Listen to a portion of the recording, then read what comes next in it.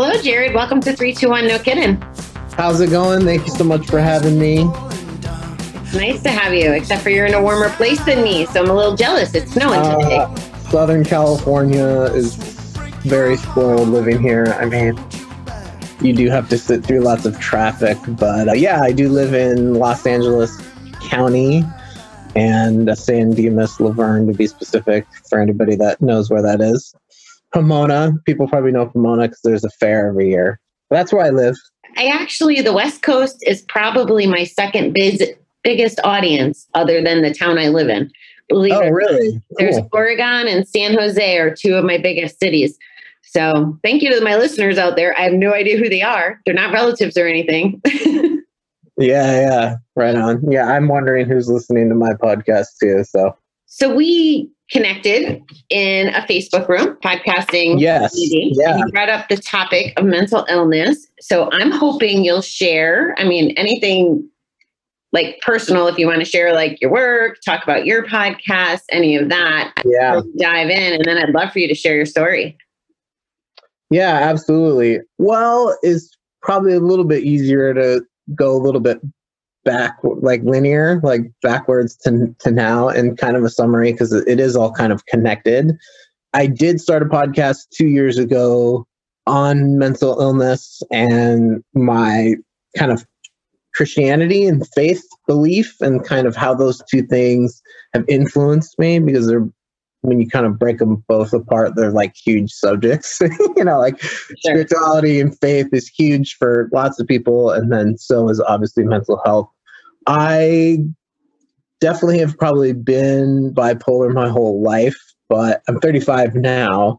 Childhood for me was like really good in a lot of ways and then really bad in a lot of ways. A lot of it was like nature and nurture mixed together, but I had a very loving mom, not a very good dad, lots of dad issues. As far as addiction, my dad was very into alcohol, was very angry, yelled, was like very verbally abusive. So both me and my older sister have struggled kind of later on in our adult life with, just instability and anxiety and depression. And I do think looking back at that, as you get older, you reflect on your childhood, right? And you're like, oh, wow, that was really unhealthy. And I think I don't have kids. My sister has 3 boys now. And I think a lot of the yelling and the anger just really created a lot of fear in me.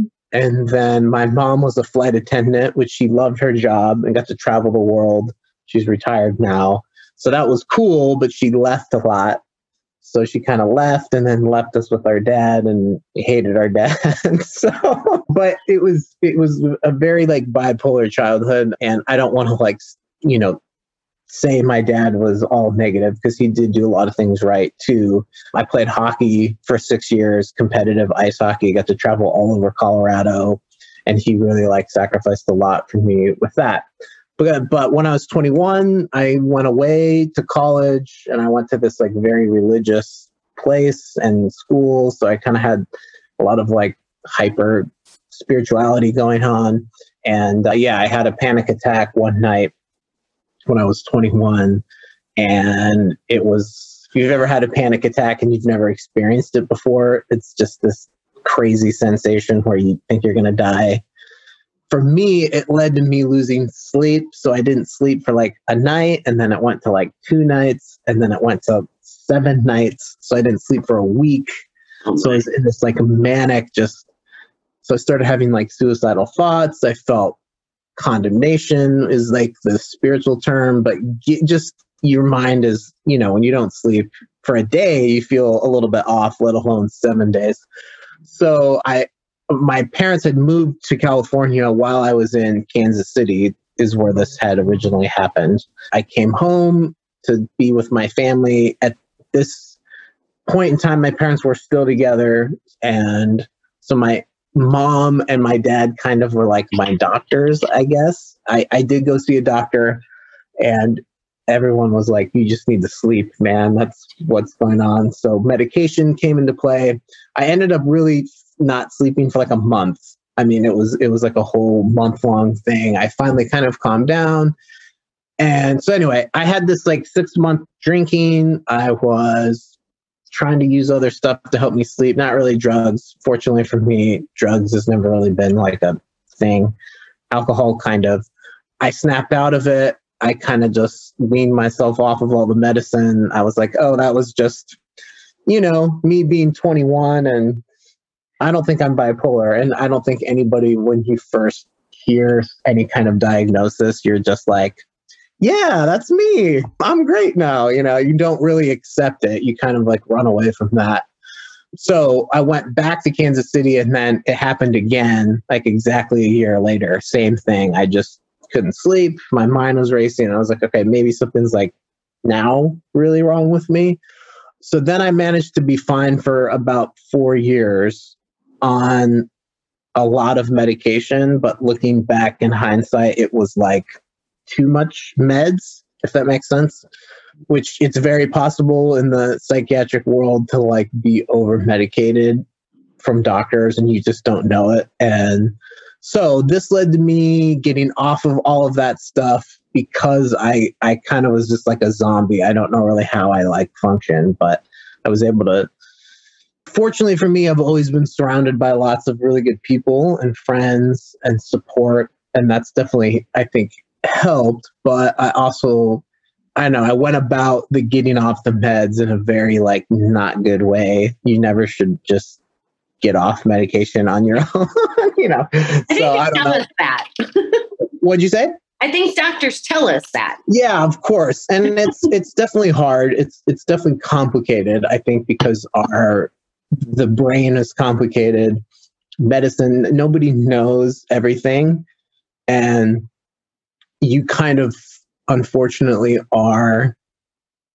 you're kind of an experiment.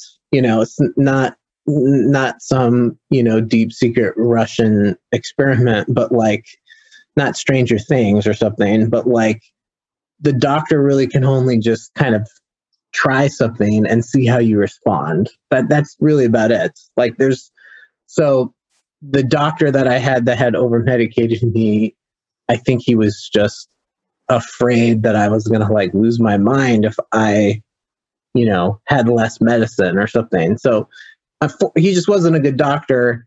I got off all of that stuff, and then kind of the like worst time of my life happened. I was 27, and I think because I had gotten off all of this medication, I kind of hit that wall again.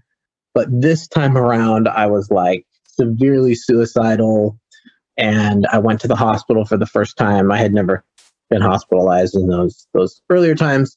So it led me to this really bad, like 8 months. I was living with just my mom.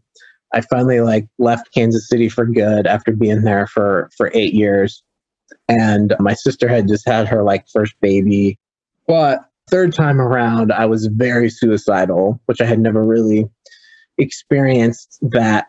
If you've ever been suicidal, which there's a lot of people out there, I just got very stuck in my head with thinking, just not really thinking there was a way out, like I can't get these thoughts out of my head.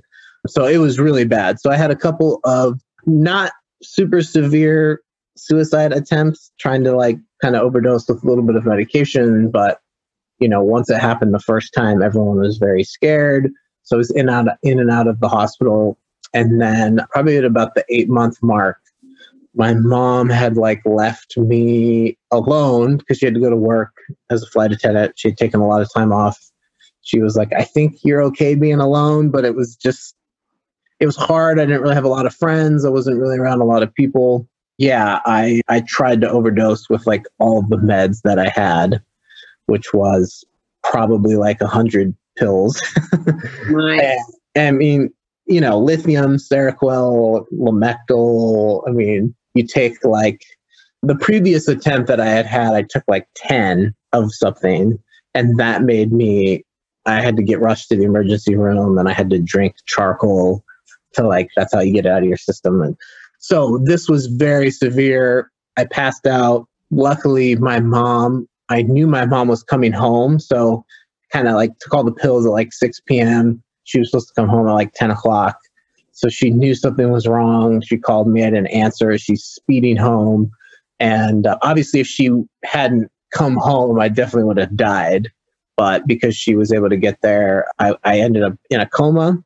So I was in a coma for 3 days, just like Jesus. No, I'm just kidding. And well, I was just thinking you were catching up on all that sleep you missed. Yeah, exactly. This version of the story. Yeah, so I'm in a coma. My mom is texting like everyone we know, pray for Jared. My sister comes. My dad did come to see me, and then about 5 of my friends from the Midwest, and my one friend Zach, who was in Rochester. He had just moved to upstate New York, become a pastor up there. He flies in, so like all my friends come and see me, and then through like a friend of a friend, this church in Pomona, California, which I had visited once. They all just prayed. It was like a 4-hour like prayer session. And the morning they prayed for like from like 8 to 12. And then like a couple hours later, I came out of the coma like that afternoon, the same day that everybody was, wow, praying. So definitely a miracle. Definitely the most intense thing I've ever experienced. I mean, by far in my entire life. So that kind of was really the start of, I ended up going to the hospital for 5 months, like 2 different kind of psych places. And I ended up just getting really, really good treatment. So kind of the first thing that needed to really change was really just trying to get the medicine right.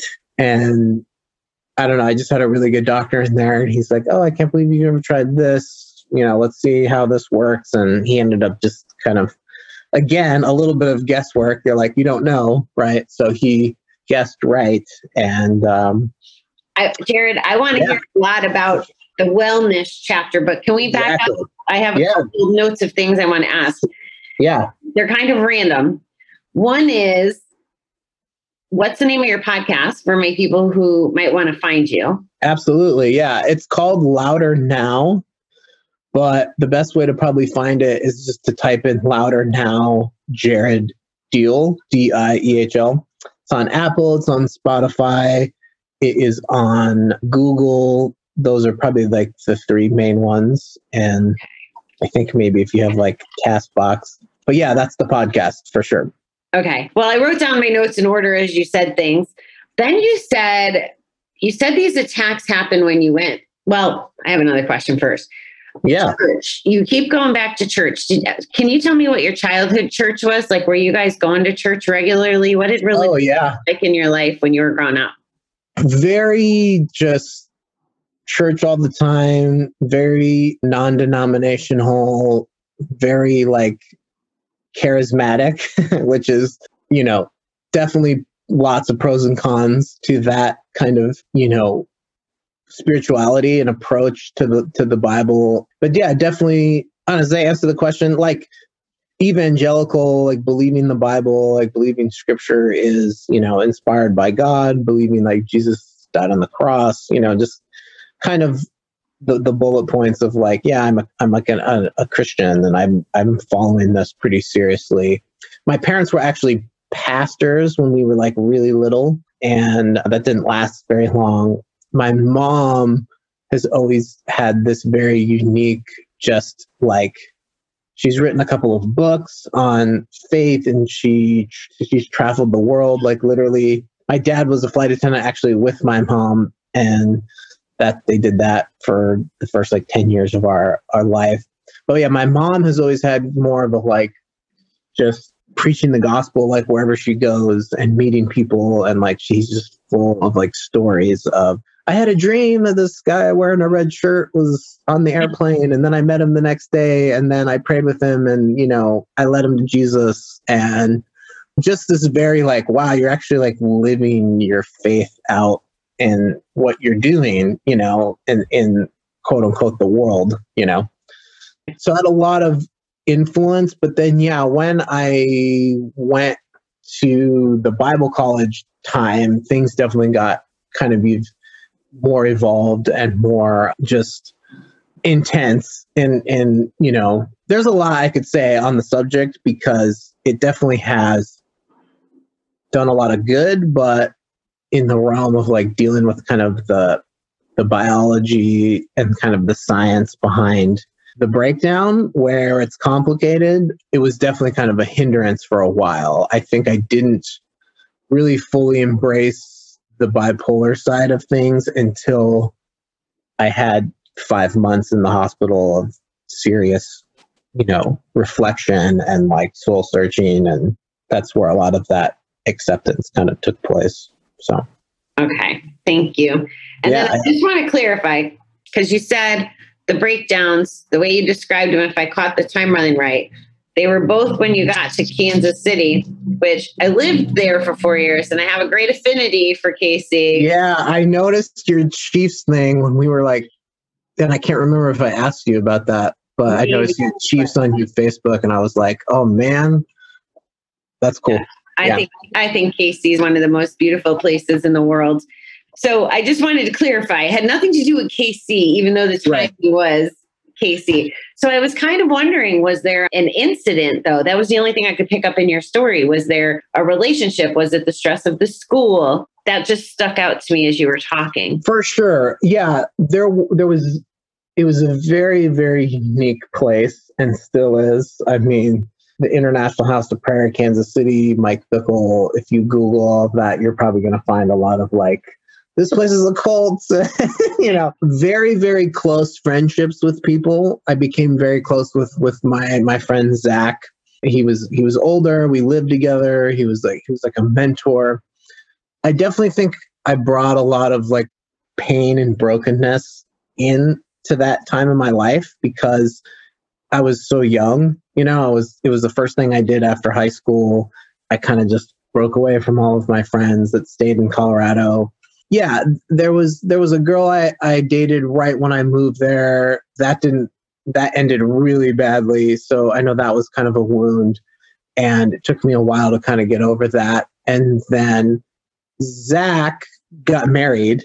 And so we lived together, and kind of the time when he started like dating his wife, we kind of like naturally just didn't spend as much time together. You know, you're just like, bro, you know, bros before wives. No. And that naturally, that I do remember the summer before I got to October, the fall, being very depressed and like lonely.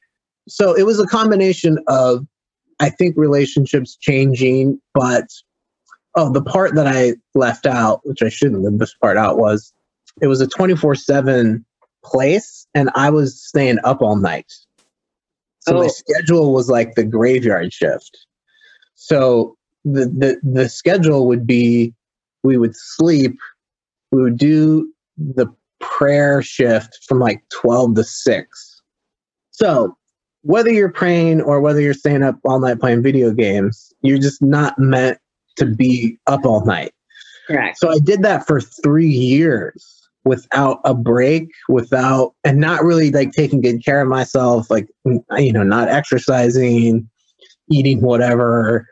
So I think physiologically, the stress of that mixed with kind of these other like relational things, I think just triggered something in me to kind of like spiral into. So sorry, I left that part out, but I think the night watch element contributed to like most of it, you know, that I stayed up all night. Was the video game, I just recently interviewed someone who told me about his college video game and he labeled it an addiction. Was that a big part of your overnights or was it casual? I'm just. Oh, video games? Yeah. Oh no, that was a joke. Sorry. Okay. I was saying whether you're playing video games all right, or praying, the act of just being up all night. Yeah.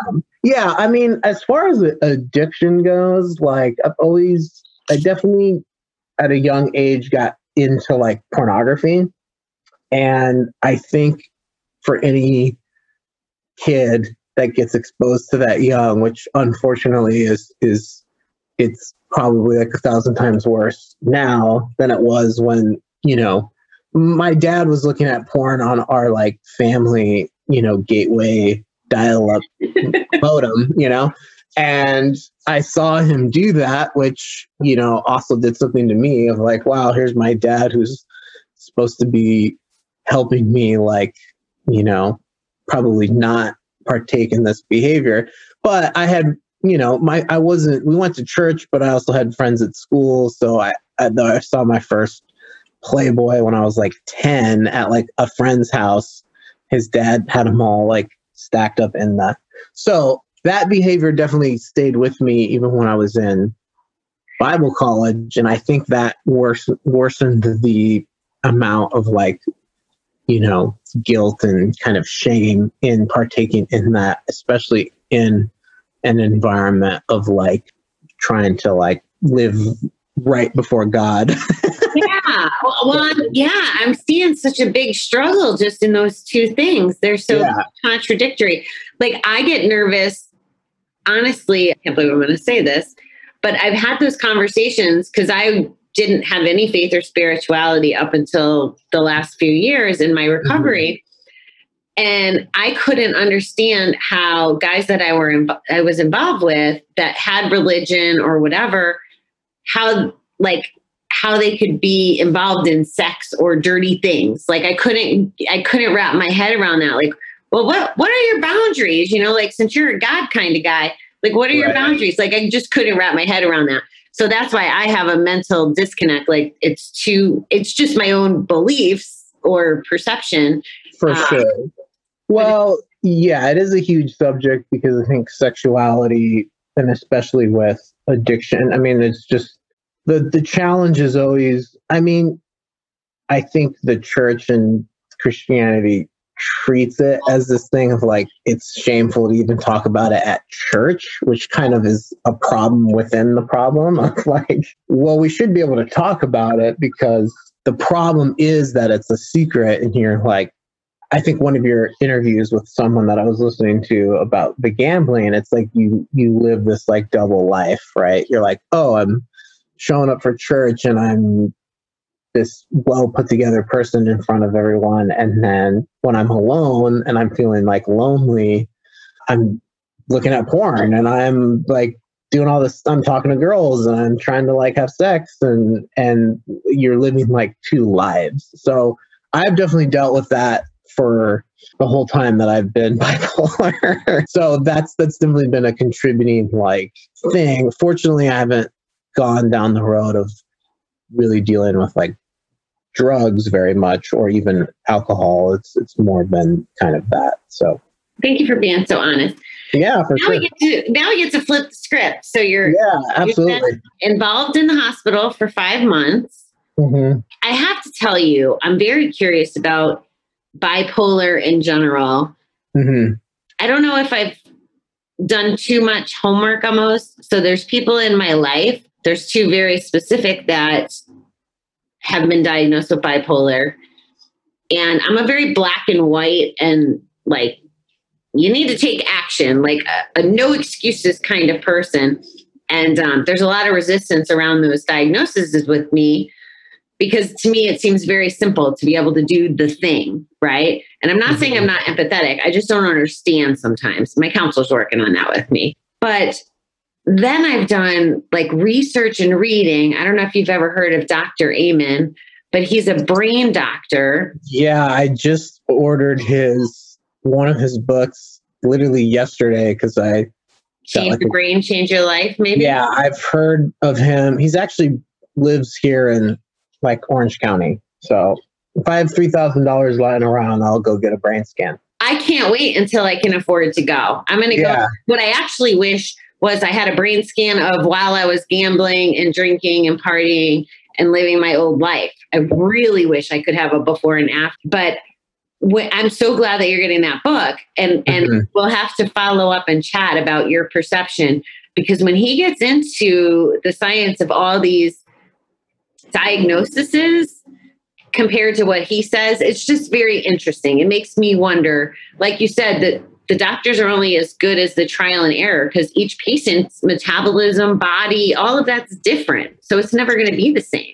Yeah, I mean, one of the things I've had to kind of, I think in recovery, you have to like try to just, I mean, it's like a principle in life too, like, you know, try to just control what you can control, because there's obviously elements to your own mind and your body and your spirituality that you're in the world and like people around you that you're not in control of, but you are in control of a lot.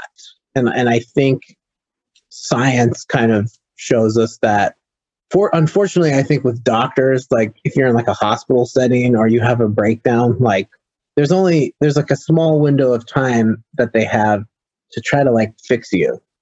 So you're not going to get the full treatment when you're like 5150 in a psych place. Even when you meet with the doctor regularly, like outside of a hospital, they only have so much time with you too. And most of the time, from my experience, it's really just kind of all about medicine. So it's just all about medication. It's not really about anything else. It's not like, do you exercise? Do you have friends? Do you like kind of like your job?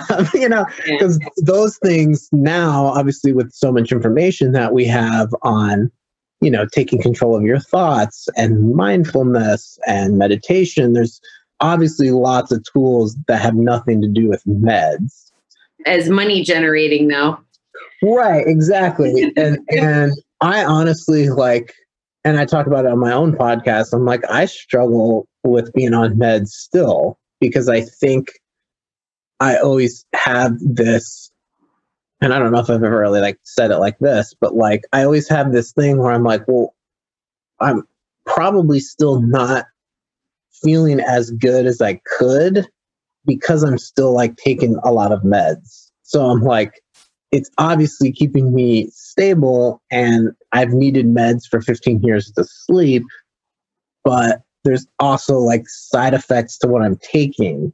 So there's always this thing where you're like, maybe my life would be better if I was off of all of this, and that's just something I think I just have to kind of continually talk about and, get help from professionals on and try to be healthy. I don't know if that makes sense. I think it's just, there are lots of stories of people who do get off medication and they end up doing okay, but the times I've tried to get off meds has ended me up, suicidal and what I kind of talked about earlier. So there's a right way to do it. You never want to be like, all right, screw these side effects, I'm getting off everything. That's going to end in disaster, because it's you have to be careful with that. So yeah, I go down this rabbit hole, but no, I want to hear about how you got here today. Absolutely. Well, that 5-month period was 2013. So that was kind of a while ago. Definitely was the most life-changing time. I think really the biggest thing that I got out of that was moving towards a place of really trying to just take as much responsibility as possible for my decisions, and being like, okay, I do have bipolar. I do need medication, but meds is not going to fix my relationship with my dad. Meds is not going to give me a right view of masculinity and help me with culture and, and all of the above, right? Everything else that plays into just living life. And I think at a young age, I definitely had a lot of joy and a lot of the center of attention. I loved acting. I still think I could be an actor, and maybe it's just because I live in California, so everybody thinks that. I'm like, oh, the sets are Warner Brothers Studios right down the street. I should just try to, be an extra. I was in one thing for Christian television when I was 19.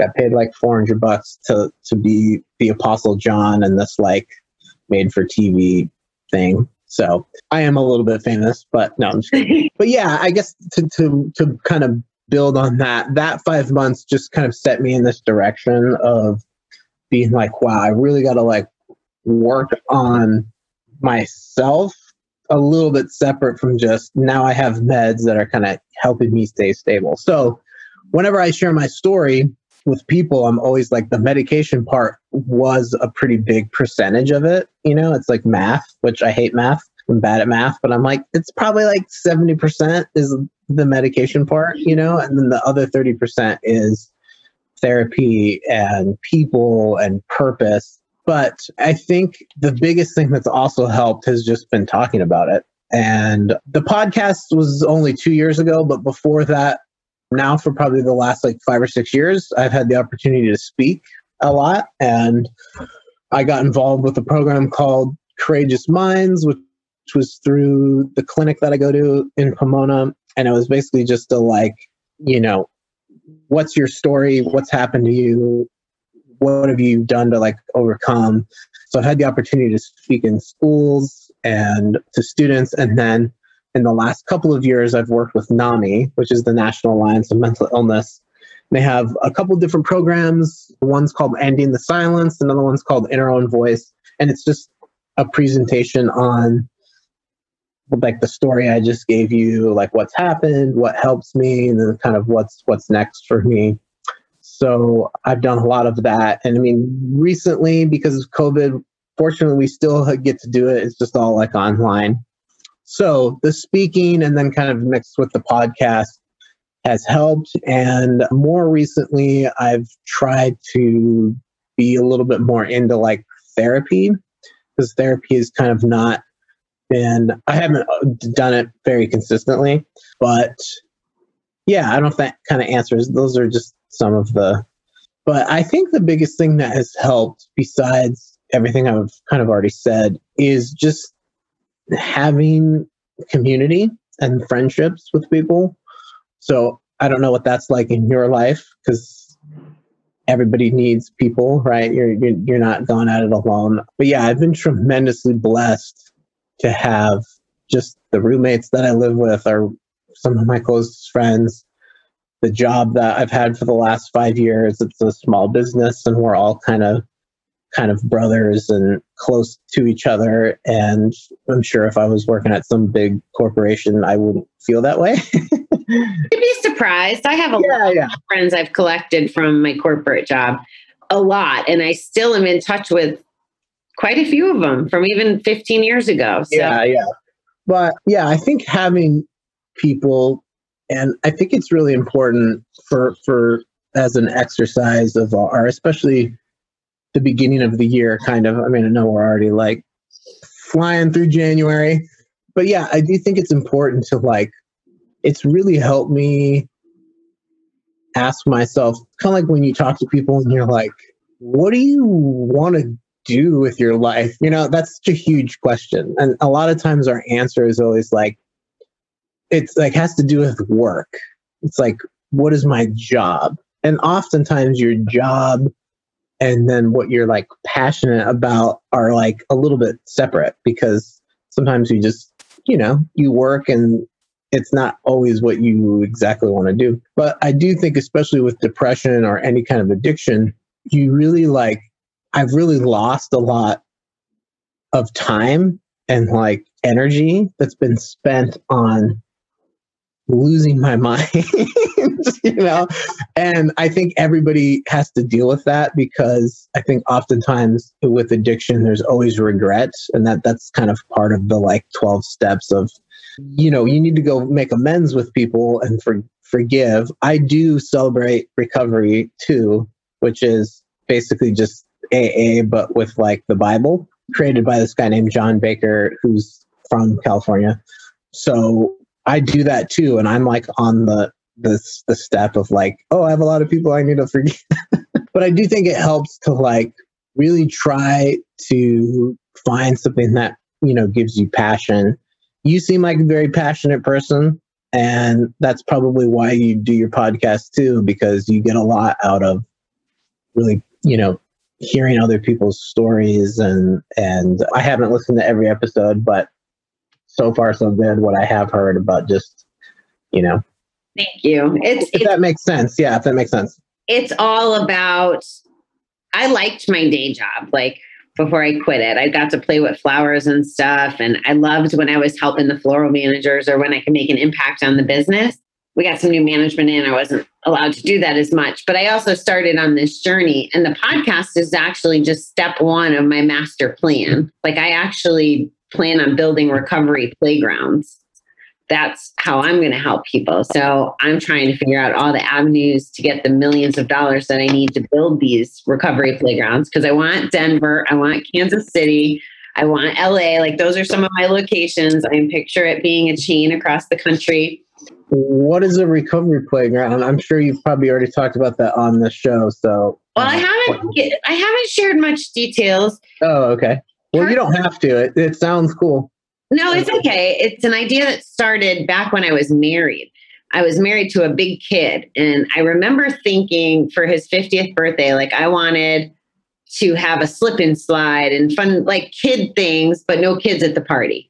But we got divorced before he turned 50. So I didn't get to do that. And the girl he was dating at the time didn't throw him a 50th birthday party either, but which still pisses me off, as you can tell. But anyway, so then it snowballed. Anyway, I've never had kids intentionally. Okay. But I'm the person who's sitting on the airplane will have the kids screaming 2 seats over. Or if I'm trying to walk in the mall, they're zigging and zagging and whatever, or they're just busy. I'm not acclimated to the busy. It's kind of like my own version of a panic attack, really. Like the screaming gave me and all that. Like, I struggle with that. But if I was to ask you, Jared, where can you go for adult entertainment? I mean, with clothes on, adult entertainment, recreation, where there's no children, no gambling, and no alcohol. Where can you go? I've never asked this on the air before. Yeah, I mean, that's a really good question. I mean, I guess I would say maybe to someone's house with friends that aren't doing those things. Right. But most of the time, I mean, I guess with COVID, it's been, I remember I was like at this birthday party for a friend in February, like before this all happened. And I'm like, yeah, that was I mean, I used to go to this brewery that unfortunately shut down. And I'm like, oh, wait, that party, there was alcohol. Okay, that doesn't count. The brewery we used to go and drink. Okay, that doesn't count. Lordsburg. Yeah, now I see why you're asking the question, because you have this passion to like create something that doesn't involve that stuff, you know? Right. So I can't really answer the question. So the closest I've gotten, one person, and he was on Grant Cardone's team. He said a gym, which I agreed with him at the time when I thought of Planet Fitness. But then when I think about the why, that place is always crawling with freaking kids. They're everywhere. So right. We've had Zumba canceled so that the kids can hang out with Santa Claus. So I don't agree with the whole gym thing. CrossFit would be a little bit more communal. I mean, or like, because I've worked out before too. And I'm like, my favorite thing to do is just go play hockey, because that's totally just an hour and a half of bros just being bros and you running into each other. Fortunately, I haven't been able to do that with COVID. And I'm like, I ran a marathon 2 years ago, but a lot of that was just me training by myself. So that wasn't really even community either. That was me, like me versus me, you know? Yeah. Yeah. I follow what you're saying. I think it's very interesting. Well, I think of the alcoholics, for example. Yeah. If they want to be on a pool league or a dartboard league without having alcohol in their face, they don't have a place to go do that. Not that I know of.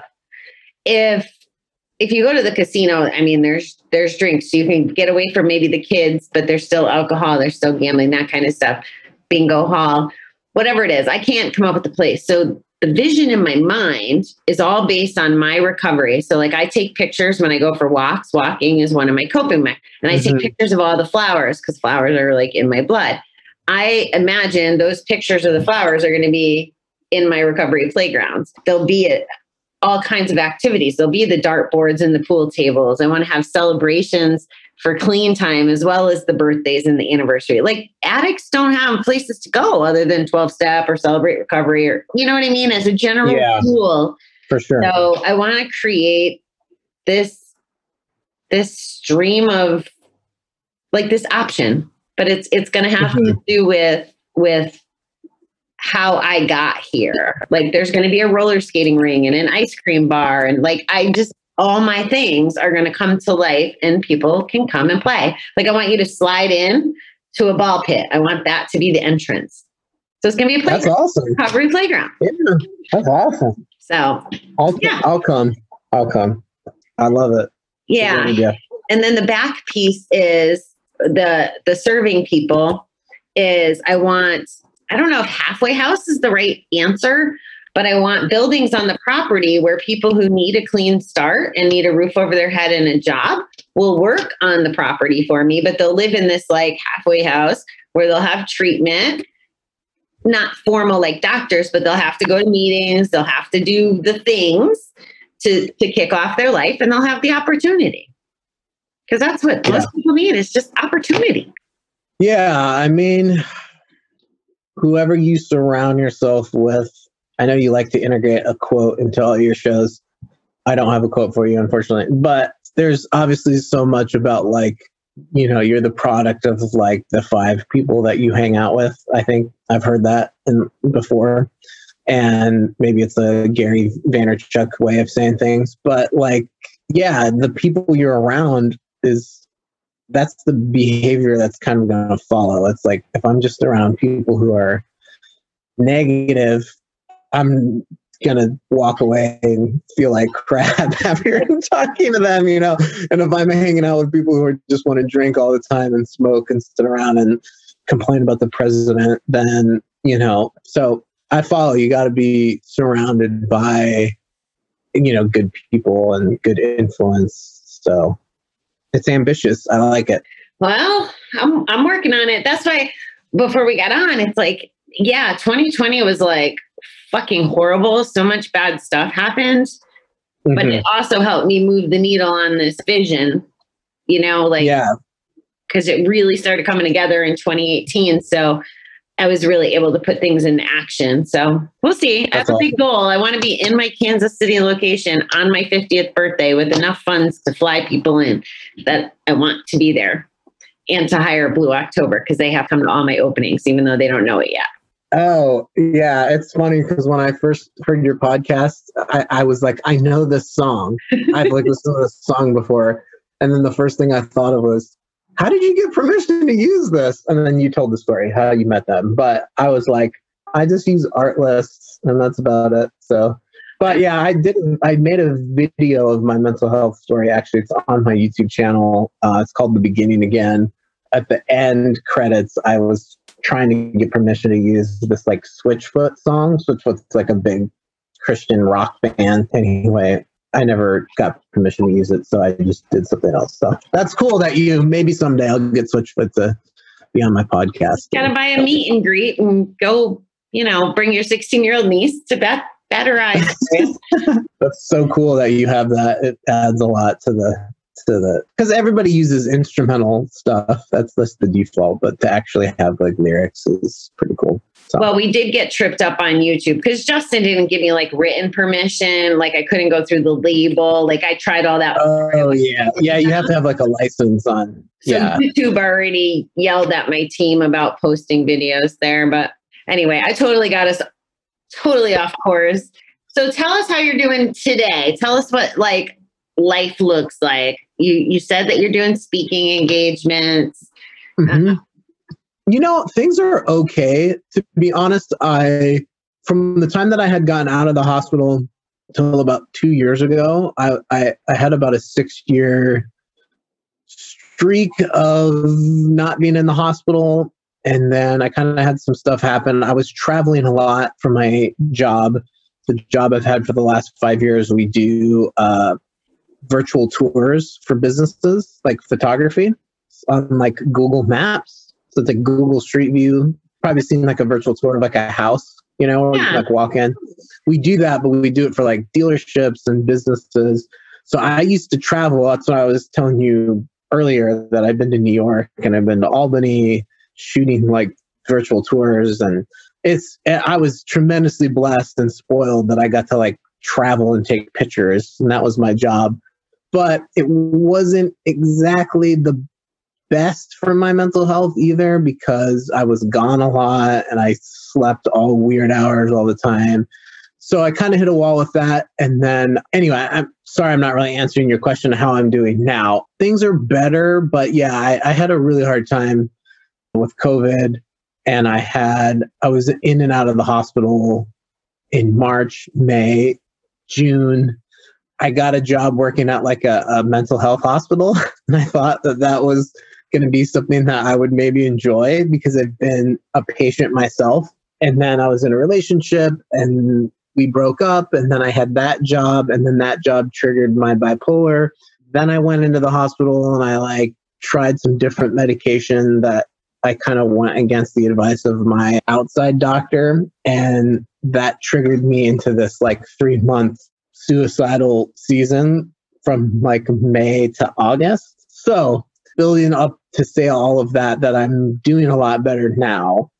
The speaking thing has helped. And I took about 6 months off of doing that. The podcast helped. Yeah, I'm really trying to just love myself, I think, is the biggest thing. And I definitely have had this tendency to be like really hard on myself about everything. Like, I just like this feeling of like I'm not doing enough, or feeling like I'm failing. And I'm like, okay, I've survived suicide multiple times. I think I'm doing pretty good. Yeah, you're meant to be here. So. Yeah. So, all right, that's a long answer. Sorry if that's a long answer to your question. I think now it's just kind of like what I was saying earlier, like taking as much responsibility as I can for me and from my thoughts, and trying to just be really grateful. I think gratitude's a huge thing. Like I encourage people to just, anytime you start getting down the path of like comparison and feeling like a failure and I'm not doing anything, to really just be like, okay, I have a job and I haven't lost my job, even though COVID is crazy. And lots of people, our business got a small business loan and we might get another one. All right, well, that's pretty cool. You know what I mean? Like, sure, America's in debt, but we're getting money. I don't have a really good relationship with my dad. He moved to Florida. We don't really talk very much, but I'm really close with my mom. I see her every Sunday. We watch movies together. She feeds me really well. She's awesome. I see my sister a lot because she lives in Seattle, but I got to go for Thanksgiving and spend a week. She's got 3 boys. All right, I got to go travel during COVID, and my mom bought me a plane ticket, And I think it's just very easy to slip into like, so I'm trying to do that as much as possible, because there seems to be this tornado of like negativity that just comes sometimes. And it's like, whoa, I don't have it all figured out, but I do have a lot of things to really, really be grateful for. And I think that's a huge thing in recovery, to try to just have gratitude. And I'm sure you do that too. So agreed, 100,000,000% for sure. So yeah. You're given some good nuggets here. Absolutely. If you were to say one thing, like COVID's not over, there's people out there that are like struggling, whether it's bipolar or those suicidal thoughts or those voices in our head that tell us we're not good enough that you mentioned. Like what would you direct them to do or suggest for them if you had someone in front of you asking, like, I'm feeling this way? Yeah, I think the biggest thing that's helped me is the one thing that's like always for sure in life, whether you really has nothing to do with religion actually, or anything, like whether you say it's the universe or you think it's karma or you think it's Buddha or whatever, it's really more of just like a law. It's kind of like a law of gravity. Like that's one thing that we can't really argue against. It's like what goes up must come down, is the kind of the force of like things can change and will change. That's like a definite.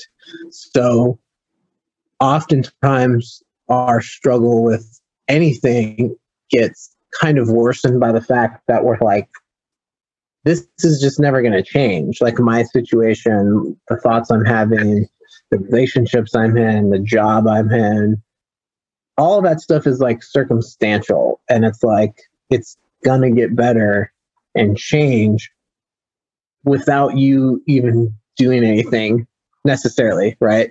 But I do think we can kind of back to the whole like try to just control what you can control. And even if you're in a state of like suicidal thoughts and despair, where you're just like, oh, there's no way out of this. And oftentimes you just feel like there's no way out of the thought, right? It's like just the thought's not going away. Your mind cannot stay in the same place forever. And I just went through this again. Like, I thought I was never going to go through this again, but I just went through it again for 3 months, from like May to August. I was having like suicidal thoughts like all day, every day. And I was like, all right, well, I've been through this before, but then the last time I went through this, I almost died. I'm not going to try that again. But I was very close to like, it felt like a real thing. And I was like, oh, I thought I was never going to go through this again. And it was really hard. And then literally just one day, it just stopped. You know, the storm just like, it's like in the movie when the boat is like in, like up against the storm, right? And then it's just eventually like it calms and like the sun comes out and you're, you know, laying on the boat or whatever. Yeah. I don't know if that does that. I don't know if that helps. It's all of this is a little bit easier said than done. Like when you're actually in it, it's just very hard to embrace the fact that like you can't stay in the same place forever. And I've listened to so many people's stories and books, and everybody says that. They're like, I thought I was going to stay this way forever. And then eventually one day I just got a little bit better and it went away, you know, and try to just control what you can control as much as possible, which is your thoughts. You know? I wish I had you 2 days ago. That's what the daily reading was about 2 days ago. Was like, oh, yeah? Go past. Yeah, I should have looked it up while you were talking, but it was literally what all things pass is the first line out of the reading. Patient attains all that it strives for. It talks about, you just did an eloquent job, so I don't even need to tell you anymore. You just did it very well. Yeah, I started listening to it, and then I found it, Oscar Morris. Oh, was it from Oscar Morris? Sobriety is its own reward and then some? No. Oh, never mind. Okay, this is something else. I was trying to look up what you were talking about. Oh, this is out of my little book. So I do a daily reading of this book every day. Oh, never mind. Okay, different thing. Yeah, and then I download. So is there anything that I forgot to ask or you forgot to mention that we want to address before we sign off? Man, we just talked about a lot of good stuff. I'm really just honored that you just asked me to do this, and I really hope people get something out of this. I just love the opportunity to share and be honest, and I hope, you know, people can really just make it through whatever they're going through. I know it's before COVID, people probably were struggling, and during COVID, yeah, I feel like I kind of covered everything that's, you know, made me me, and I'm still learning, and I would love for people to find me on Facebook, Jared Diehl, or type in Louder Now Podcast, Facebook page, message me there. You can email me, loudernow88@gmail.com. Kind of like what you said, you don't know everybody who's listening. So you're like, I know people are listening because I see the numbers, but I don't know. I know it's more than just my mom, you know, and yeah, I would love to just connect with people and try to just be of support to whatever. I'm not a doctor, but, you know, I have my own experience. I'm sure you experience that too. You're not a doctor, but you're like, I've been through a lot, so I can try to help. Yeah. People want friends, you know, people want community and connection. And we'll make sure that all your links are in the show notes, nice and handy. Yeah. Once I get my web mess, you'll live on my website too. So, of course. So yeah, I just want to say thank you for just creating this podcast and creating this space. And I personally don't have much experience with gambling. I used to try to play poker in high school and I sucked at it. And I was so ADD. I was like the first to lose with my friends. every Friday night we play, and I'm like, I hate this. I hate gambling, but just I know there's still a huge need for that, because it's a real thing. I appreciate you just, like pressing ahead and, working on these episodes and getting it out there, and like, that's awesome. So I just really respect you for that, and that's great. So, well, thank you. You're doing the same thing. It's all about raising awareness so people don't have to shit. I mean, it's crazy posting on the Facebook page and then getting like 100 comments of people like, I'm talking about this. I'm talking about this. I want to talk about this. And I'm just like, whoa, this is a huge subject, and we all need to just I'd like to write a book someday. It's really a slow process. I have a little bit I've been a writer naturally like my whole life, but I would like to put a book out there and get my story out there. And are you a writer? Yeah, I have 3. 3 books? Well, they're not published yet. So oh, okay. No, but there's definitely 3 coming. One we're co-authoring. There's 12 or 13 of us women that met online this year that were writing series. Like, we've decided we're going to be the next Chicken Soup for the Soul. I started one that I didn't finish that was about healing from the guy that like shattered my world, but he also taught me more than I could ever imagine. But then now I'm like friends with him, and like it helped me start the healing, and I got to healing. So now I don't know how to finish it actually. And then I wrote one about my VA business because people need to understand how to hire VAs too. What is it? A virtual assistant. I'm sorry, a virtual assistant. Virtual assistant. Okay, I thought you meant Veterans Affairs or something. So yeah, it trips me up when I get their emails. They're spam emails all the time. But all right, Jared. Well, thank you so much for being here. And thank you again. It was truly an honor and just such a great conversation. I really appreciate it. Thank you for having me. You're welcome.